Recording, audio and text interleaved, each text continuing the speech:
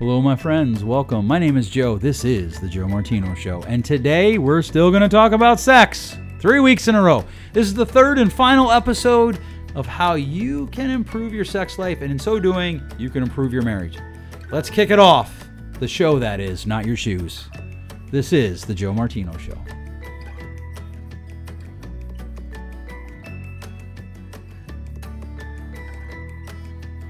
You're listening to The Joe Martino Show, a podcast dealing with all things emotional, relational, and human nature. Joe is a licensed counselor in the state of Michigan, specializing in relationship therapy. He is also the author of the book, The Emotionally Secure Couple. All advice offered in this episode is offered for entertainment and educational purposes only. Enjoy the show. All right, hello, welcome. Today is the third and what I believe will be the final episode in our discussion on sex. And by our, yes, I mean my wife is here with me again, and we're going to wrap this up. We talked about men 2 weeks ago. We talked about women last week. Today, we're going to talk about the system. Just take your last name and add Inc. to the end of it, whatever it is. So for us, we're going to talk about Martino Inc. What is the system that creates good physical connection for a good, healthy, fulfilling sex life? And obviously, there are some things around that. One of them is communication. And when we talk about communication, we often think about, like, how do we talk when we fight? How do we talk about the bills? And that's true. That's important communication. But there's also communication about, like, hey, I like this. I don't like that. I want to explore this. I don't want to explore that. People are afraid to share with their spouse their fantasies. And yet we know that the data is overwhelming. Couples that share their fantasies together have better sex lives. And couples that have better sex lives, defined clinically speaking, have better marriages. So where do you want to jump off today, Erica? I didn't say jump on. Jump off. Down, girl. We're working, okay? Hey. I understand that you're sitting next to this hunk of meat here, but just slow down. Slow your roll, yeah. So let's hit it off with communication, because I think that is the driver of everything, right? Is like our ability to be able to communicate. So we talked about the last couple episodes from Joe, talking about from like, hey, how females can do better. I talked about how men can do better. Now let's talk about how you communicate, because oftentimes, like females, I'm going back to picking on you. We could be like, wow, I can tell he needs sex right now, and I'm in the middle. The baby needs fed, he's screaming. Laundry needs turned over. The kitchen needs cleaned. And I haven't slept in 3 nights. And to be honest, I'm not in the mood. So instead of saying like, not tonight. Oh That's my all gosh, you ever want all is you sex. want is sex, right? It's a really negative way to engage that conversation. You could notice the desire, right? Like, hey, babe, I can tell you're in the mood tonight. And here's where I'm at. I want to have sex with you, but I haven't slept in like 3 nights, and the dishes still need done. The baby's screaming. Do you think maybe we could sleep for a little bit? Like wake you up in the middle of the night to have That's a great way to go. Or, could we Speaking from experience. Could we try tomorrow night? Right? So what you did now is you acknowledged your spouse's feelings, and you acknowledged that you desire them, and you gave them another option of like, when can we connect? Instead of just ignoring or shooting it down. Or even just like, one of the things that couples just look at me like I'm insane with is, and this is something that we teach, it's something that we've done. You know what? There's a lot going on tonight. I'm not really in the mood, but we can do it and be done. We have a phrase that we use for that, which we won't share with you. But we do, right? Like I think the idea is that sex has to be this giant production. Correct. And it doesn't. And like even for us, we're very busy. We own multiple businesses. We have 4 kids, a little hobby farm. There are times where we'll be like, hey, I need some humana in the next few days. Right? And we get it on the radar so that we know it's coming. And again, we talk about this a lot. Those expectations conversations like, hey, weekend's coming up and we're going to be home. And I think we should find some time to have what our friends John and Amy call a business meeting. Yes. What they call right? What they call a business meeting. For years, we told our kids we were praying, right? And we were like, hey, we need to go pray. Having that communication about your needs. Because here's the thing. If you say to me, hey, I need sex, and I give you a dirty look, or vice versa, you're going to be way, way less likely to signal me next time. And here's what we're not saying. We're not saying that just because your spouse wants to have sex, you have to have it. Correct. We are saying that there's better ways to communicate. And how you communicate will directly affect how satisfying your sex life is, which will directly affect how satisfying your marriage is. So let me catch a phrase here. You said we're not saying you have to have sex. I kind of am saying you do, because if you I'm saying you don't have to have track, sex in that moment. Like if I said to you, like, hey, we're here in my office all alone, and that door locks, and you use your phrase, right, my phrase that we're not going to tell them, right, that 60 seconds or less, right. Yeah. Then you don't have to have sex right now. And quite frankly, you just got back from the gym, so you kind of stink. But Wow. I can edit that out if you want. Wow. Right? But that doesn't mean you have to have sex right now. If I'm like, hey, I need sex this weekend. Or you're like, hey, I need sex. Okay, but we don't have to do it right now. Like, one of the things that I think couples fail to recognize is you play the long game. So I would agree with you that if sex isn't a regular part of your marriage, outside of a medical reason, there's a problem. I would also say, and I think you'd agree with this, that just because you want sex right now at 4:45, that doesn't mean that I have to have sex by 5 o'clock. Correct. Or even tonight. It doesn't mean it has to be done tonight. Right. It means you're expressing a desire, which is healthy. Right. It's pursuit. It's okay to express those things. Yes. And so we start talking about communication. How do you help couples talk about sex? Right? Like, there's stuff that people don't like. How do you have that conversation? We have very direct conversations in the room. Because a lot of times, a common complaint I get is, well, it's boring. I've known her for 7 years. I've been sleeping with her. So for 7 years, it's boring. You know, a solution I often hear is, maybe we're thinking we should become like swingers or polyamorous or invite other people into our room. Can I just say that's the worst idea? You can say anything you want. Okay, it's the worst idea.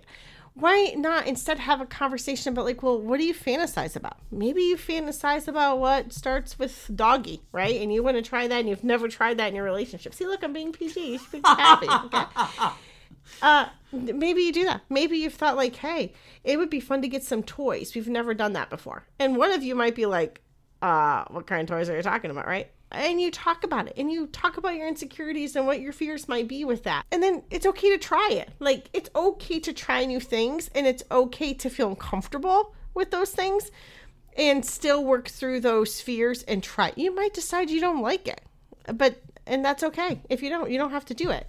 But listen to your spouse's desires and fears, and if they're not off the wall, have fun and go for it. Yeah. And off the wall needs to be defined probably, right? Because there is stuff like, I don't want to do that because blah, blah, blah.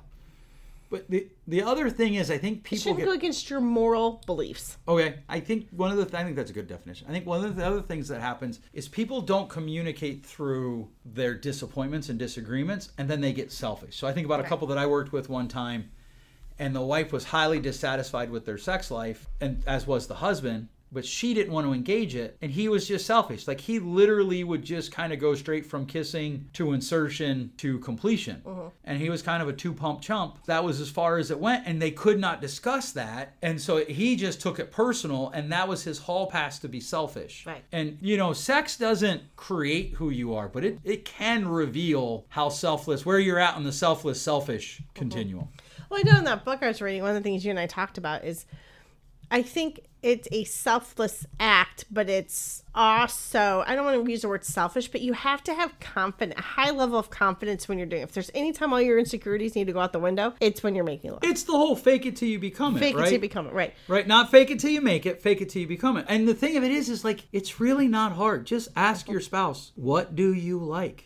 Like, that's not a hard sentence, but it's a hard conversation. Use your fantasies, engage your fantasies while you're having sex. I know for women, I don't know if it's as hard for men. They often have, like, I'm laying there and he's doing all these things and I'm thinking about everything I have to do next. And it's hard to be in the moment. I hear that's a common complaint. Change your thinking and start thinking about the fantasies. Like, I wonder what he'll do next to me. Be curious about the sexual act, the taste, the smell. Taste what? I'm just kidding. Hey, I'm just kidding. This is PG. Use your 5 senses to engage what's going on. That's going to help you stay in the moment. That's going to help you enjoy sex. And that's going to keep your mind from wandering. And let's talk about those fantasies during sex. That's okay to do too. Like, hey, I was thinking you could try this. They might actually find it hot and try it.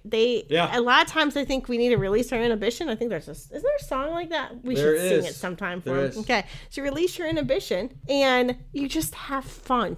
And you let your hair down because that's the one time you should be able to do it is with the person that you have committed your life with. Right. Like, try it. And if it doesn't work, I had a couple one time. A counselor before me told them to put a shower curtain on their bed, like as a blanket, and use chocolate.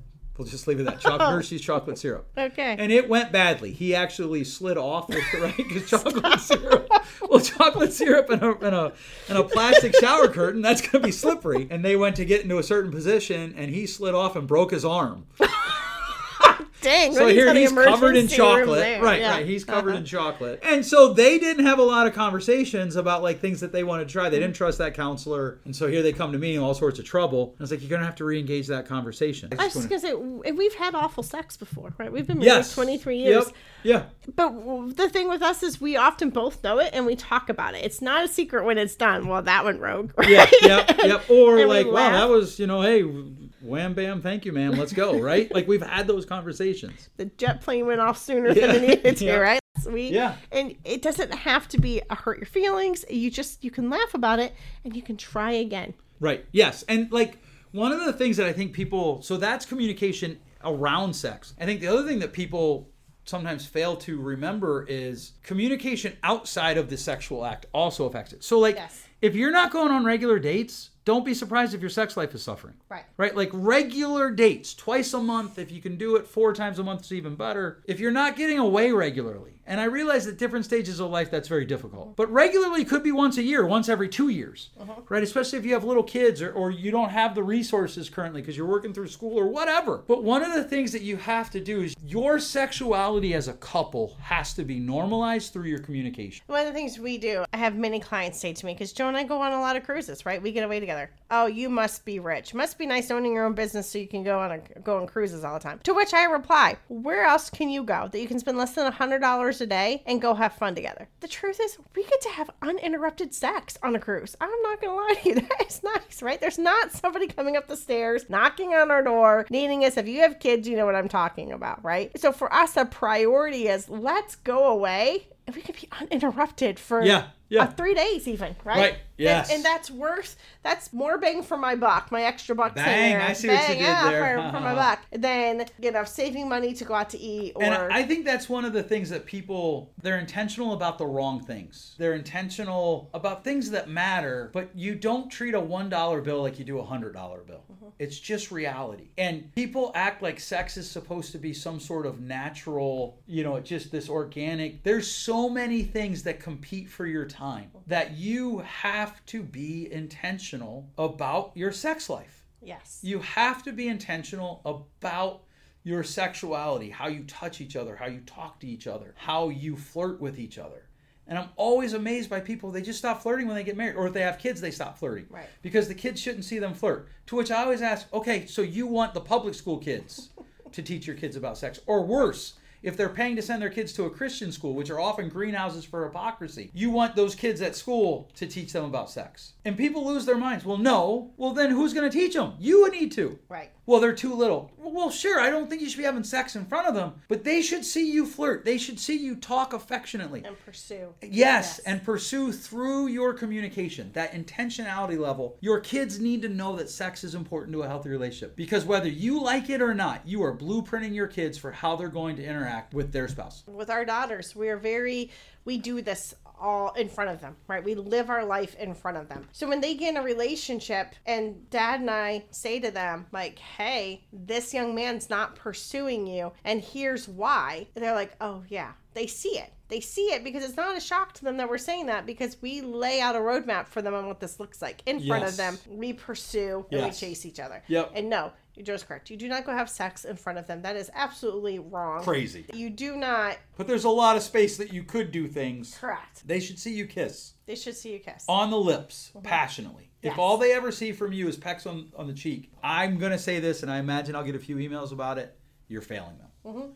So if you want to improve your sex life, you need to communicate and you need to be intentional. So you need to communicate about the sex itself, about how often you want to have sex, and don't be afraid to try things. Like for years, we would do the whole thing. I think you mentioned it last episode. I gotta be honest, they're all kind of running together. We'd go to sleep. We had this regular rhythm where there was one day of the week, of the work week, where we would go to sleep. Wednesdays. I was going to leave that up. But yes, Wednesdays, absolutely. We would go to sleep and we would wake up 1, 2 in the morning, bada bing, and then we would go back to sleep. And those were some of the most restful nights of my sleep ever. That's it. Yes.